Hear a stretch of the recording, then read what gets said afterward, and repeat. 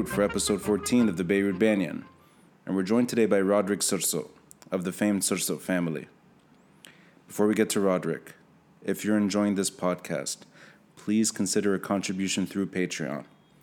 Simply click in the details box below or visit our website, beirutbanyan.com, and click on the Patreon button. Any contribution is appreciated. This podcast is an independent exploration of Beirut's history through individuals and their stories. No sponsors, no advertisers. And I'm trying to keep the conversations as intimate as possible, which means regular travel. Any contribution is appreciated. Now, I've met Roderick Sursock on several occasions, usually within the confines of his Sursock Palace Gardens. Whether it's a BBC event debating Iran and Saudi Arabia's influence in Lebanon, whether it's a civil marriage ceremony that took place over the summer, or whether it's simply walking by Sursock Palace and running into Roderick by chance and having a friendly chat. And I've been to Sursock Museum on numerous occasions. I often go there not to enter the museum itself, but simply to look at the original Martyrs Square statue of the Weeping Woman. And this statue is so beautiful. The story of the statue itself, of how it was damaged way before the war broke out, how it was replaced, how it survived the Civil War miraculously, and how it's now in a different location in Sursock Museum, but at least it's still visible to the public. I think it's a story to itself, and it's a podcast episode I'll release at a later point. But to be quite honest, the tangential knowledge I know about the Sursock family was limited before I reached out to Roderick and asked him to sit down for this conversation. I knew a bit about his mother's legacy, Lady Yvonne Sursock Cochrane. I knew that she's alive and well. I knew that she's given interviews in the past and they're accessible online. And there's one that I will include in the details box below, an interview that she gave not too long ago with Monocle about her perspective on the gradual deterioration of Beirut's architectural beauty and its unfortunate post-war rapid decline. And Roderick was generous with his time, and he let me into the palace, and we sat down for an extensive discussion on things related to his family, to himself personally, and his general opinion on how Lebanon does not work, on ways that it could work better, and his narrow ability to at least hold on to a bit of his family's story. And he drives this point home, that his purpose, or at least his mission, while he's in Lebanon, is to at least keep what's left. And he doesn't want to sell. And of course, one cannot really talk about the Sursock family and their story without talking about real estate and land, and that is, at the end of the day, what the family is most famous for. So we talk about these things, and we talk about his family managing their history from their glory years during Ottoman rule to their eventual decline in the post-independence era. I hope you enjoyed today's episode with Roderick Sursock. I'm Ronnie Shatah, and this is the Beirut Banyan.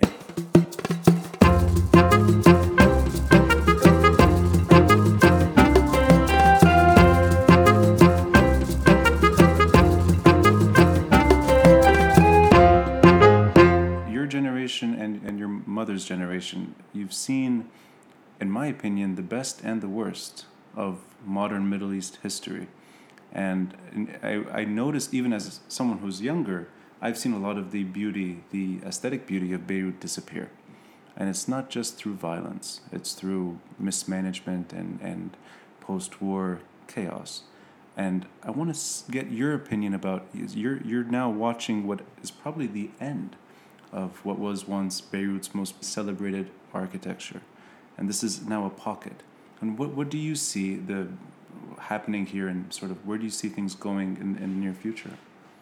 It's a really difficult question to answer in a few words. I think it's a question of, first of all, is the mentality of the Lebanese.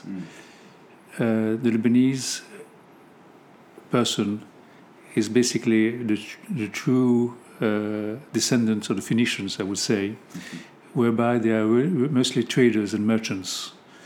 And they are not interested in the future, they're interested in immediate gain, shall we say, short-term profit, which is a great pity because what is going to be left for our kids? Nothing much, unfortunately. I mean, tourism is being destroyed. Our nature, our quarries are destroying everything. The old buildings, which is the history of the Lebanese nation, is being destroyed also. So we're going to be a new Dubai, maybe, with not much history behind us and not much future also in front of us, because I think the future can only be built on the past history.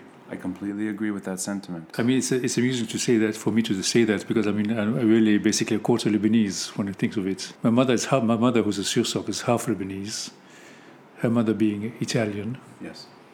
Her father, of course, 100% Lebanese Sursock. And my father is Anglo-Irish with a German mother, so it makes me a big mix-up. You are the perfect inheritor for this palace and this part of history, because you're, I think, the example of how Lebanon used to interact with the world, and I wanted to ask you what is it that we did right? Because if this is our DNA, short-term gain, why is it that this city did look extremely charming at some point in its history?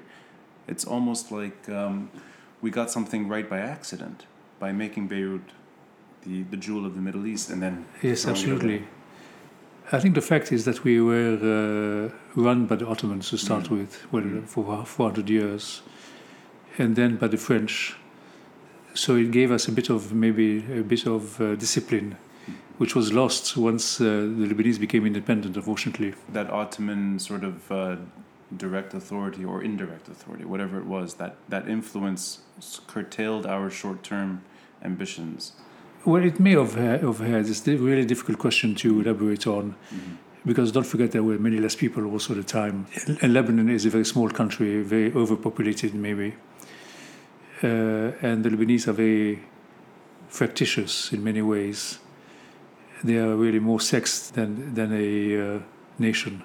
And confessionalism is also, I think, a scourge in the country here also. Looking back to the Ottoman years and that 100,000 or so population Mediterranean town, Beirut.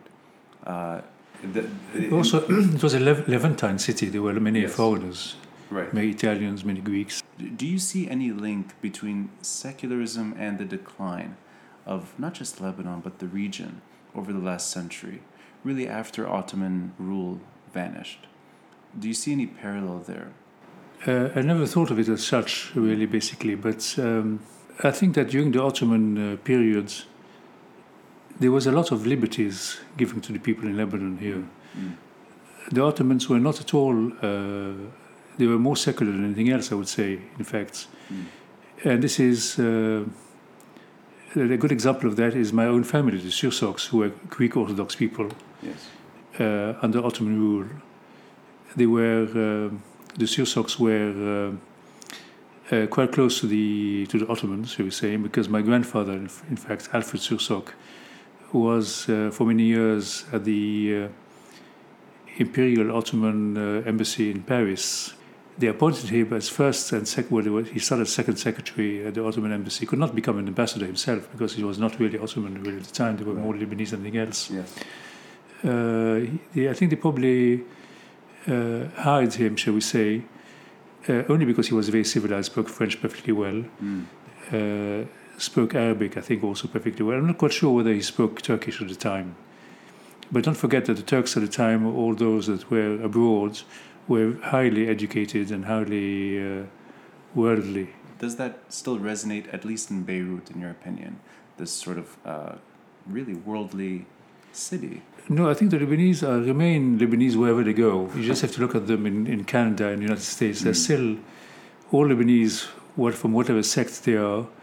They might, when they find themselves abroad, they always get together, which is really nice, I find. They're not quite worldly. They are more, they remain wherever they go. They like to remain within their own community. They escape their differences here and yet stick together. Exactly. Yeah. Exactly. They stick together abroad. Right.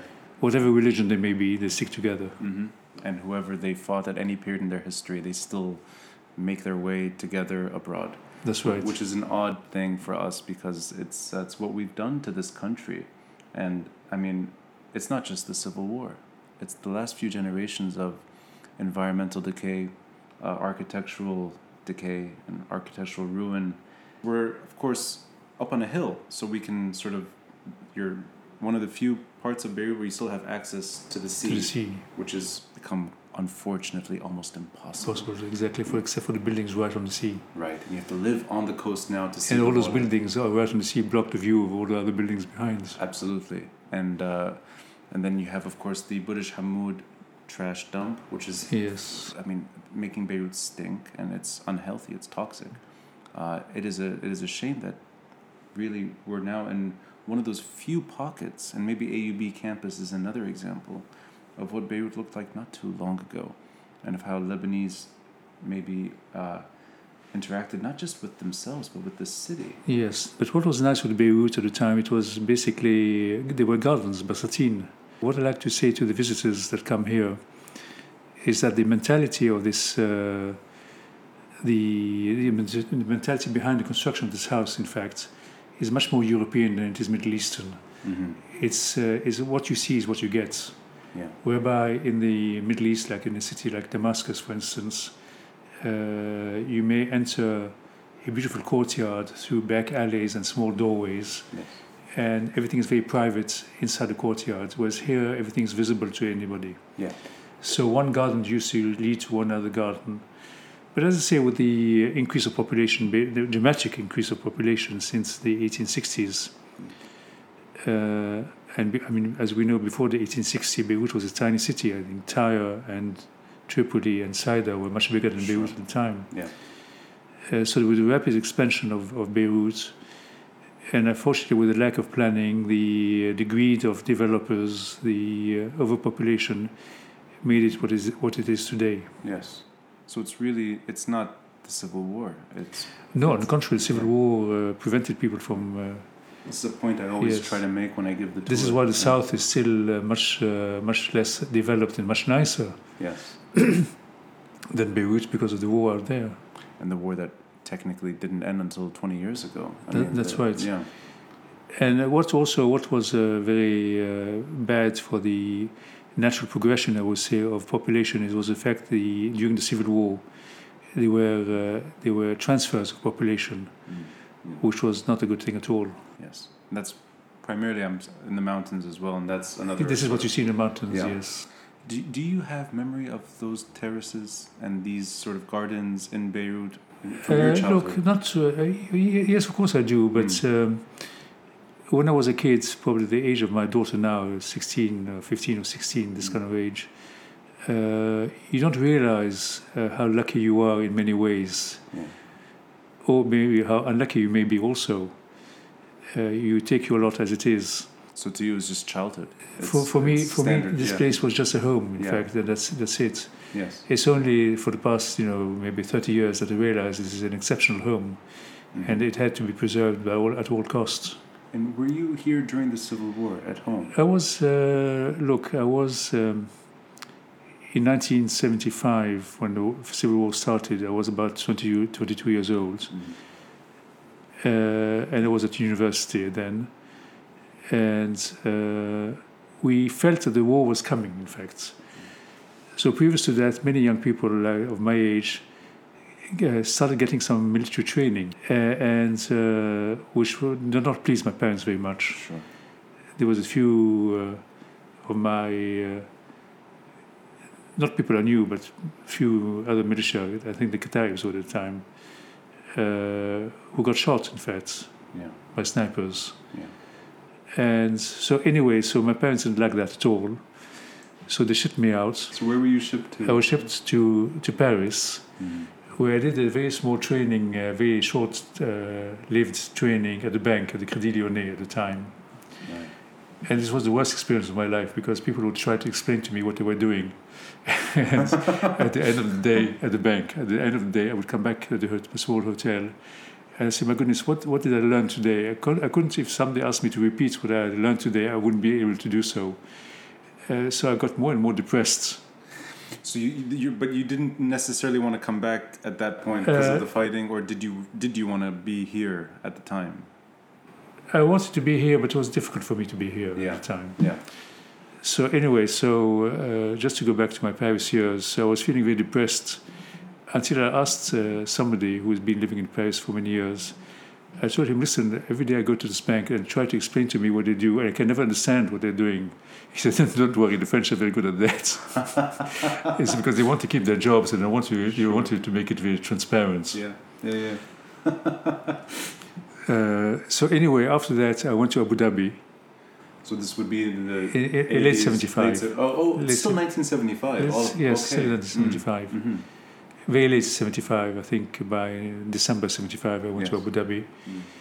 And I spent 2.5 years there in Abu Dhabi. I loved it.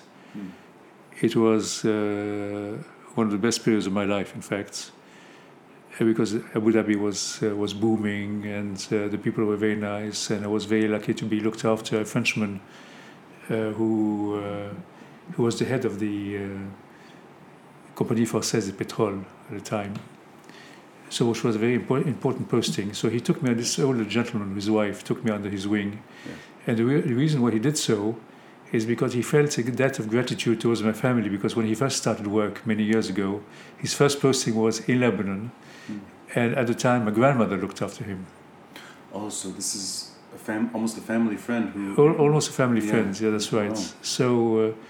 So it was very amusing for me, because whenever he had ministers coming from France or diplomatic parties or whatever, I would be invited.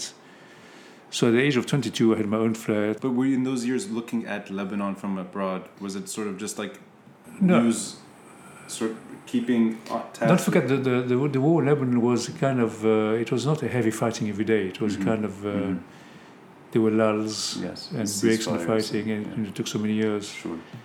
The worst fighting here in Al-Shafi took place, the worst damage took place in 1978. And I was back in Lebanon at the time. My mother called me and said, listen, things are much better here. Yeah. We need you here in Beirut.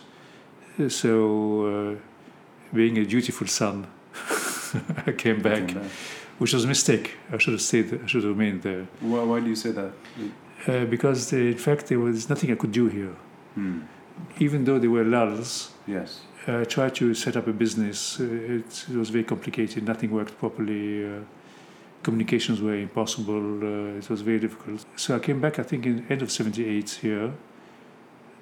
And I remained till 81. Then in 81 I went to London to try and do some work. And I worked for 5.5 years with the Abellas, with Albert Abella. And this was great fun also, because there was... it was typically Lebanese company, whereby too many employees, not enough to do really, basically. And the people there were very nice, I must say, and I enjoyed my time in London. But London was for me kind of purgatory, because I always wanted to come back to Beirut. I've got 2 elder brothers, for instance, and they were at school in England at the time. When they were older than me, they had finished, they were at university and already working, in fact. But I'm trying to explain that for my 2 brothers, Europe was their home, really, basically. So had they left earlier? They had left earlier, so they had never lived as long as I had in Lebanon. So they made Europe their home. Yes. Whether it's London, Dublin, or Italy, or wherever. Whereas for me, even though I was resident in London at the time, my heart was never there. It was still here. It was still here, yes. So when the best move I ever made was to come back in full time, absolutely full time. In 1996, I came back here full time. But even during that time, I would come every year, once or twice a year, to visit my mother, who remained here most of the time. Whenever the airport was open, to the airports, if not to Jounier, Cyprus. I mean, those were difficult times. I think, despite you mentioned 25% Lebanese, but this is a 100% Lebanese story of always returning, leaving, returning, exploring every opportunity abroad, but never feeling at home unless you're here. I do have things to do in Lebanon, in fact. I'm very lucky in that respect that, I've got so many things to look after, so many things to think of. So there's not 1 minute that I'm bored here in Lebanon. Is home a different place to you? I ask in the sense that my generation, this part of Beirut is associated with joy and celebration, mostly wedding ceremonies and other occasions where people celebrate. Was this the norm back then? Did you sort of, were there events like that? Yes, my parents were very social. My mother was shall we say, the disciplinarian at home. My father was very relaxed and liked to receive and enjoy his time very much. So in fact, my father was the social person, whereas my mother was more the hard-working person. My mother, as you know, created the APSAD, the Association for the Protection of Old Sites and so on. There's a great interview I was watching today with Monocle TV, where she was describing in her recent years the decline of homes in Beirut, from 600 to 300 to dozen or so to almost nothing. No, but we're talking about the years previous to the war here. So this is going back to the 60s and 50s. So going back to the 60s, when I was a kid here, the house was very lively also, very lively. Yes. Lots of... there was kind of insouciance at the time. And I think the living was easier than it is today. You're talking about the city at large, or city at large, and my experience here in this house also. Yes. But she set this up now half a century ago. Was it a primary concern of losing the architectural heritage of Beirut? Was it an issue? No, it wasn't an issue at the time. Wasn't okay. Because there were many houses still standing. Yes. I remember quite a few of those houses, even in the street here, which were pulled down in the early 60s. So I can remember those houses. Yes. But it's that generation that sort of begins the transition from... It's my parents' generation, unfortunately, which started the downfall of Beirut, shall we say, started with my parents' generation. Yes. Yes. Although the street today is 50-50, right? It's literally half homes and the museum, Sursock Museum, just across the street, which in a way the entrance to the museum says it all. It's the old Martyrs Square statue. Yes. Is right there. Yes. So we're looking at the 1920s. Yes. As soon as we enter the late 19th century, early 20th century, and we're also next door to a massive tower built not too long ago.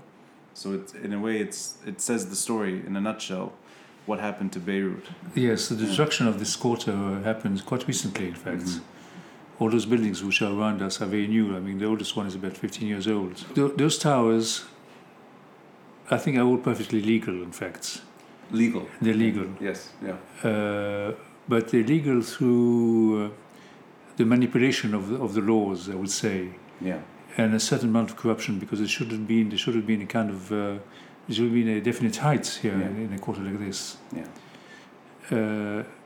Not only for the aesthetics of it, but also for the daily running of the country, daily running of the quarter. Imagine if all those buildings were lived in. Yeah. Imagine the traffic it would create in the morning, everybody going to their offices, for instance. Absolutely. So all those buildings which you see here, some of them are half empty. Which is also, I mean, aside from less traffic, but it says a bigger story, which is speculative real estate is one of the biggest mistakes. Absolutely, yes. Yeah. Absolutely, because there's nothing else in Lebanon to invest in, except in lands. And of course, it's not just this neighborhood. I mean, Jemaisi, it's all of Beirut, unfortunately, is like that. Antari is another example. And this is why many people are against Solidaire originally. But I think Solidaire did a good job, in fact, because at least they had their own restrictions. I was recently having a conversation with Munna Halla. She runs Beit Beirut. I mean, we got into the Solidaire versus municipality issue, which is, it's really hard to tell what downtown would have looked like without Solidaire. Exactly. Could have ended up worse. And we don't know. And the rest of Beirut is not the shining example of what, of what the city should look like. On the contrary. So it's always, it's a healthy reminder that despite all the accusations against Solidaire, they did save a lot of history. They did save a lot of history, but they destroyed also a lot of history. That is true. But yes. You can't make an omelette without breaking some eggs. And people are very much against Solidaire also because they think they've been bereft of their properties. Right. Which is a more shareholder, I guess, yes. thing. But I think the main point, the main criticism against Solidaire is that they've created a city for rich people. It's not the melting pot it used to be before, that area. But I think it will come back to that slowly. Because of its geographic location, or just... No, because the downtown, the Place des Martyrs and so on, there was the mingling pot. Pre-Civil War, yes. Pre-Civil War. And with Solidaire, it destroyed that part of the fabric, shall we say, of the society here. Yeah. But it's going to come in, I think, because everything starts by being exclusive. And I find that, like restaurants, who goes to the restaurants when the first restaurant opens is that shall we say, the creme of the population. Then they get tired of it, and then it gets more popular and so on. Of course, though, Martyrs Square has been leveled to the ground. So it is now almost 3 decades of post-Civil War empty space or parking lots, and that's 15 Not anymore. The loss of construction. There is lots of construction. You won't be able to get 1 million people now in downtown because all those buildings which are cropped up since.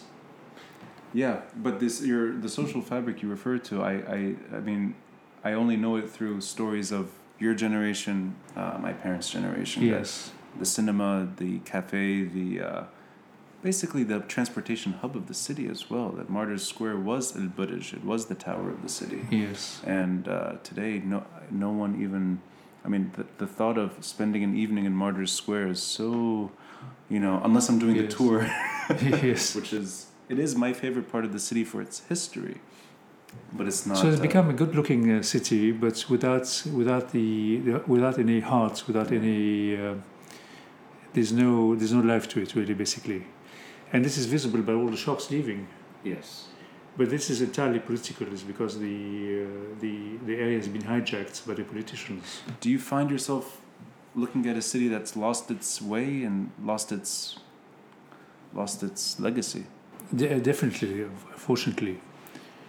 But Lebanon is very vibrant by its population. Very active, very dynamic, very hyper population. So it compensates a bit. So the energy is always there. The energy is always there. Yeah. Yes. The tourists that come here, the first remark they make to me is that you've destroyed everything, but they're always very, shall we say, complimentary about Beirut because they find it so dynamic, so interesting in many ways. Lots of things are happening here in the art world. That is true. The greed of real estate developers has been overwhelming, unfortunately, and the corruption in the country. Unfortunately, nothing can be done in for the preservation of the old Lebanon, for the preservation of the history of Lebanon, also of not Lebanon, of the city of Beirut, but for preserving its old buildings, unless a set of laws are passed. Yeah. Because what happens? You must understand also the old landowners that have a small property which is probably all built up around it. Yeah. And they got a small house there, shall we say, a 2-story old house in the middle of 4 blocks. Yeah. What can they do with it? And probably it's not even their own. Entirely their own. It belongs to their other family members. So the only thing they've got left to do is really basically sell it. And who sell it to whom? To a developer who will build another tower. Simple as that. And so it's that short-term profit that leads to long-term decay. Yes. Yeah. Exactly. Even for the developers. The developers, they build the buildings, they sell the flats, they make some money, and that's it. Value. You see. Yeah. There's no incentives for the old landowners to keep the properties. There should be new laws that protect these properties by inheritance taxes, no inheritance tax, for instance. Mm-hmm. There should be facilities in taxation. Not necessarily the government giving any money to the owners of old properties, because they haven't got any money anyway to start with. But to make their life easier and to encourage them to keep their properties. Or at least match the value and compensate in other ways. In other words, keeping the property intact. They are laws. They are not laws. They are suggestions in that respect, whereby, like this property, for instance, if there's a certain coefficient you're allowed to build, but if you're not allowed to build for some reason, then you should be able to sell your air coefficients. Yes. Which keeps the city intact. I mean, that's how cities preserve. Yes, but it's not entirely.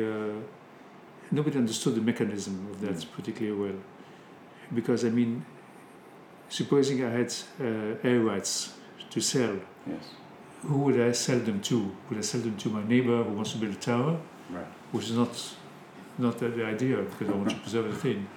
Or would that would be a tragic ending to this point. Yes, or would I sell to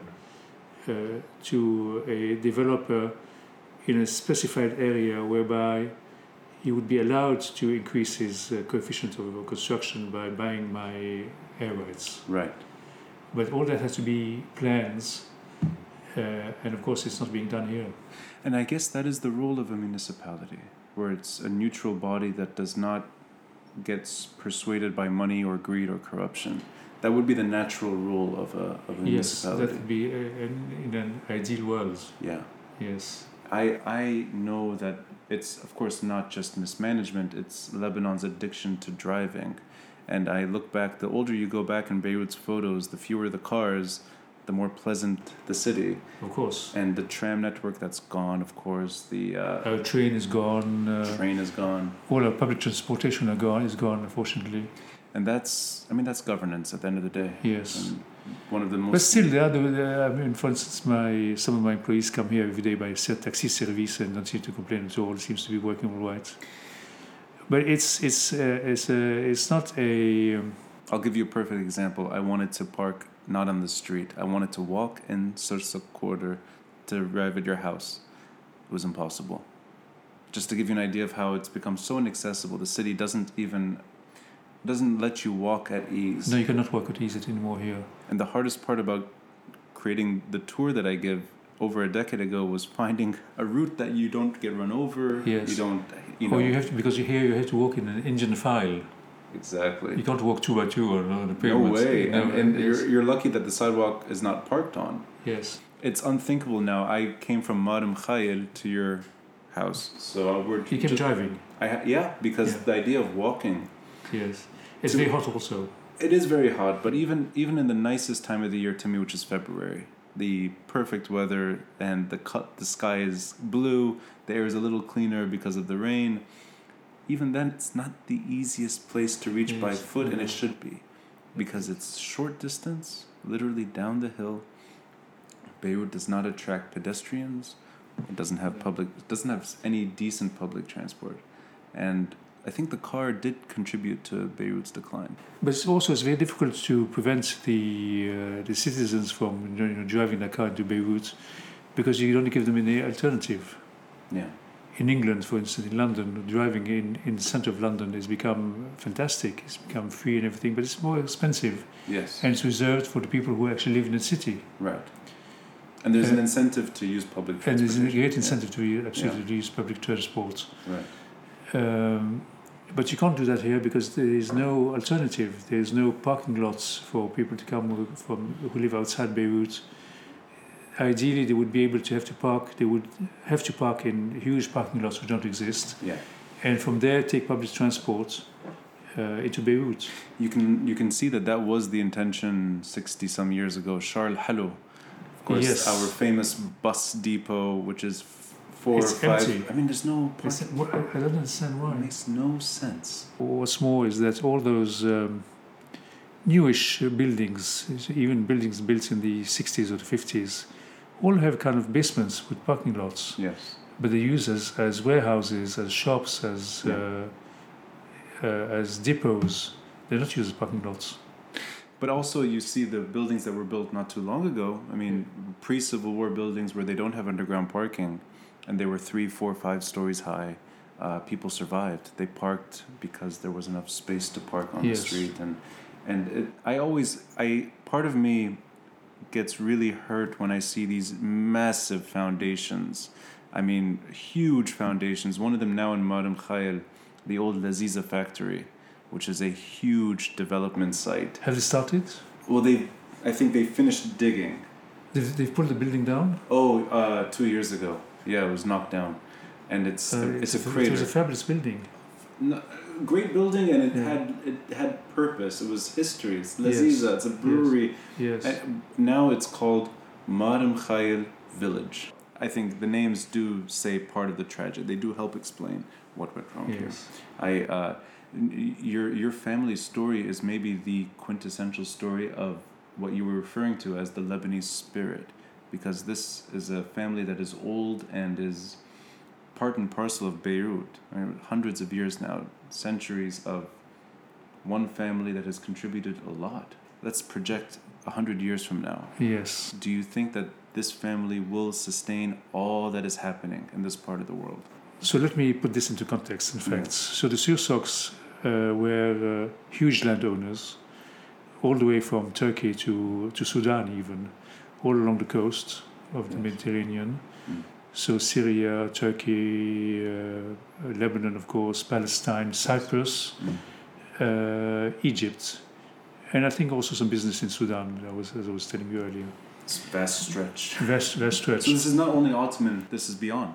I mean, this is more than the Ottoman boundaries. We're reaching now Sudan and... Well within the Ottoman boundaries. And what's yes. What is very interesting also is that the will of my great-grandfather, the one who built Musa Sursock, who built the house here, is a 33-page manuscript detailing all the properties he had. And what's amazing in that is that the properties, there's no country mentioned. It's all part of one empire. Yes. So it's very difficult to determine which country it is now today. Right. And don't forget that at the time of my grandfather, or even at the time of my parents, before 1948, you could drive from Beirut to Cairo and to Alexandria. It's unthinkable, right? Yes. I mean, you could pass through Jerusalem on your way to Cairo. You could go anywhere in the Middle East. At the time, the Ottomans could even do better than that. Yeah. Everything was one huge country. Right. The heydays of the Sursock was in the middle of the 19th century, and then the big decline was in the early 20th century. Decline meaning just in terms of power, assets and everything. Yes. But not entirely of their own faults. A bit of their own faults, because I find that when families extend too much, a bit like the Roman Empire, if you're not able to control your assets, control your borders, your boundaries, then there's an automatic invasion or decline in the power of the families. Mm-hmm. So it's not entirely their fault, as I was saying earlier. There was the creation of the State of Israel in 1948, so this wiped away a lot of the properties. Yeah. There was the nationalization in Egypt. My mother was a single girl, in fact, single daughter. The only daughter. The only daughter. So she had no immediate family, but she had her cousins. Yes. But most of the richest of those cousins were the one in Egypt, and those are the ones that got nationalized overnight. Right. So they had to leave Egypt. Some of them came to Lebanon, and most of them went to Europe. The Sursock have declined greatly here in Lebanon, but the one who had kept most of her assets only because she was a single daughter was my mother. And she did her best to run her properties, but unfortunately not as well as she should have, because at the time everything was delegated to managers. Yes, right. And unfortunately we had a succession of managers who were all crooks and who swindled the family tremendously. So when I came back to Lebanon, my view was to try and keep everything together, what was left to keep it together. My aim was to try and stop this hemorrhage. Yes.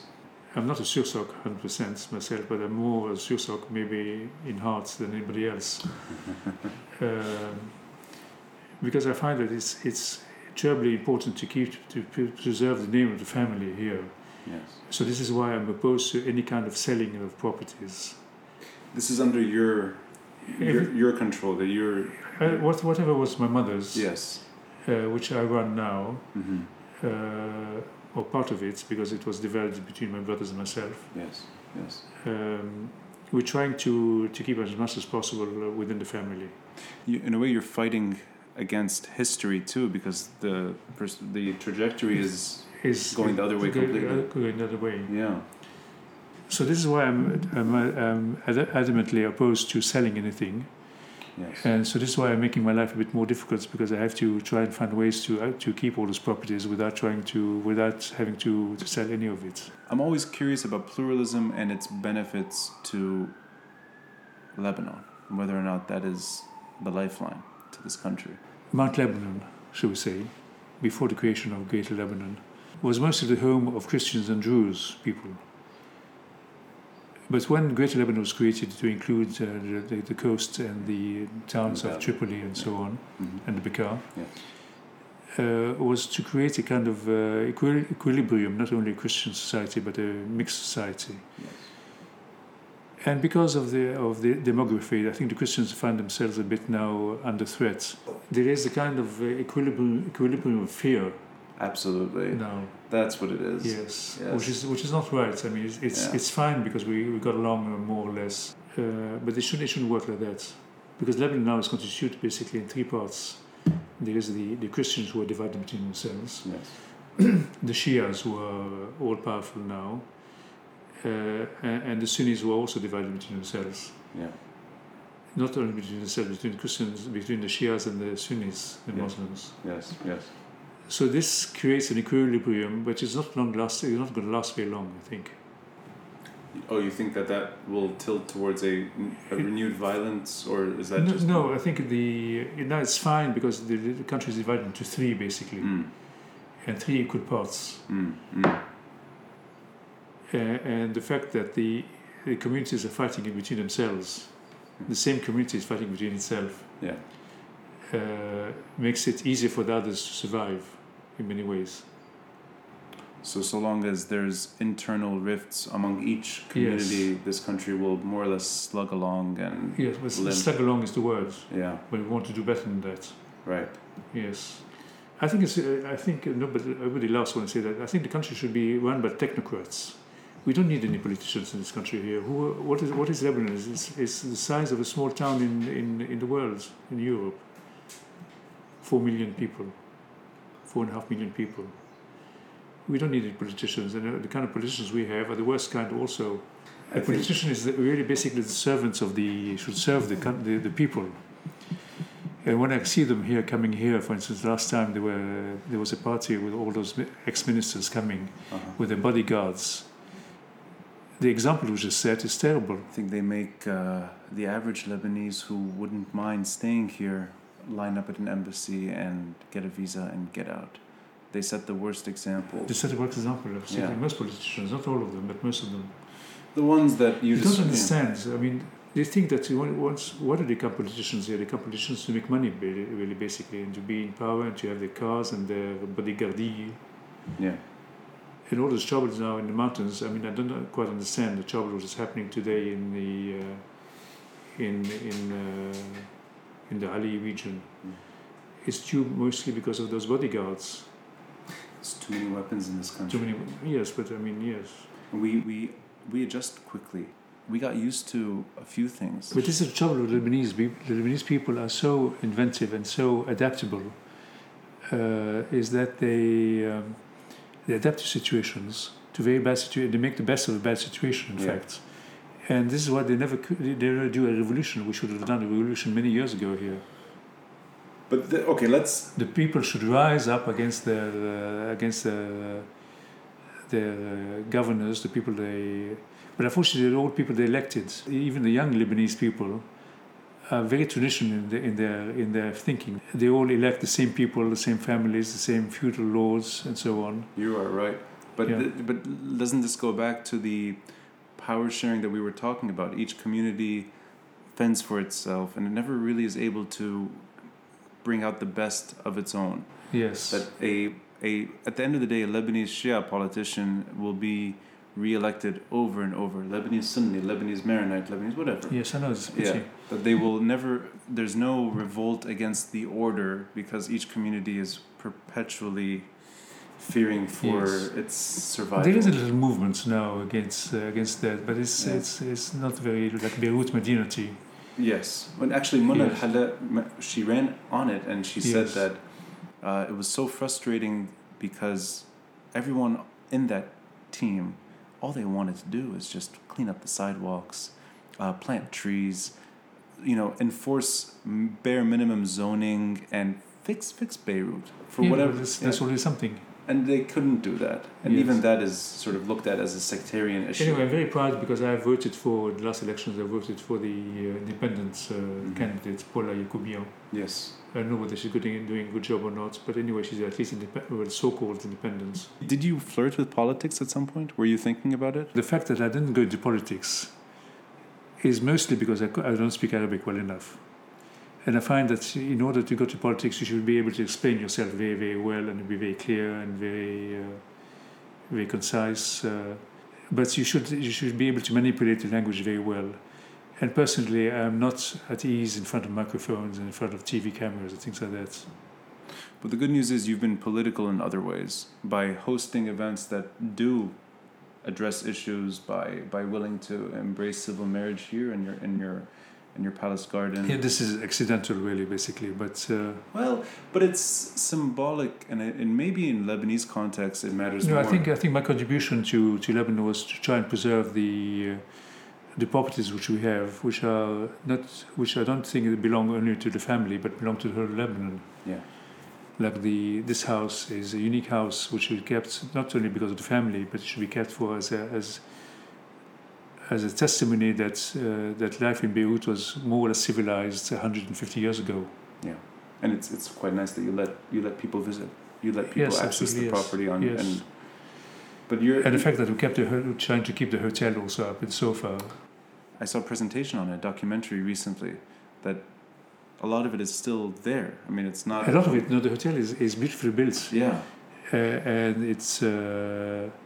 it should be preserved at all costs.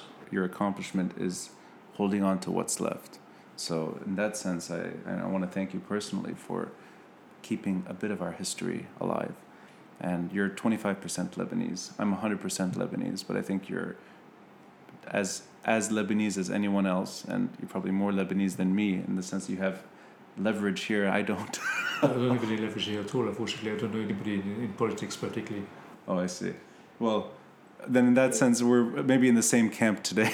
We can just talk about these things and look back a bit. Thank you for your time today, Roderick. I really appreciate it. My pleasure.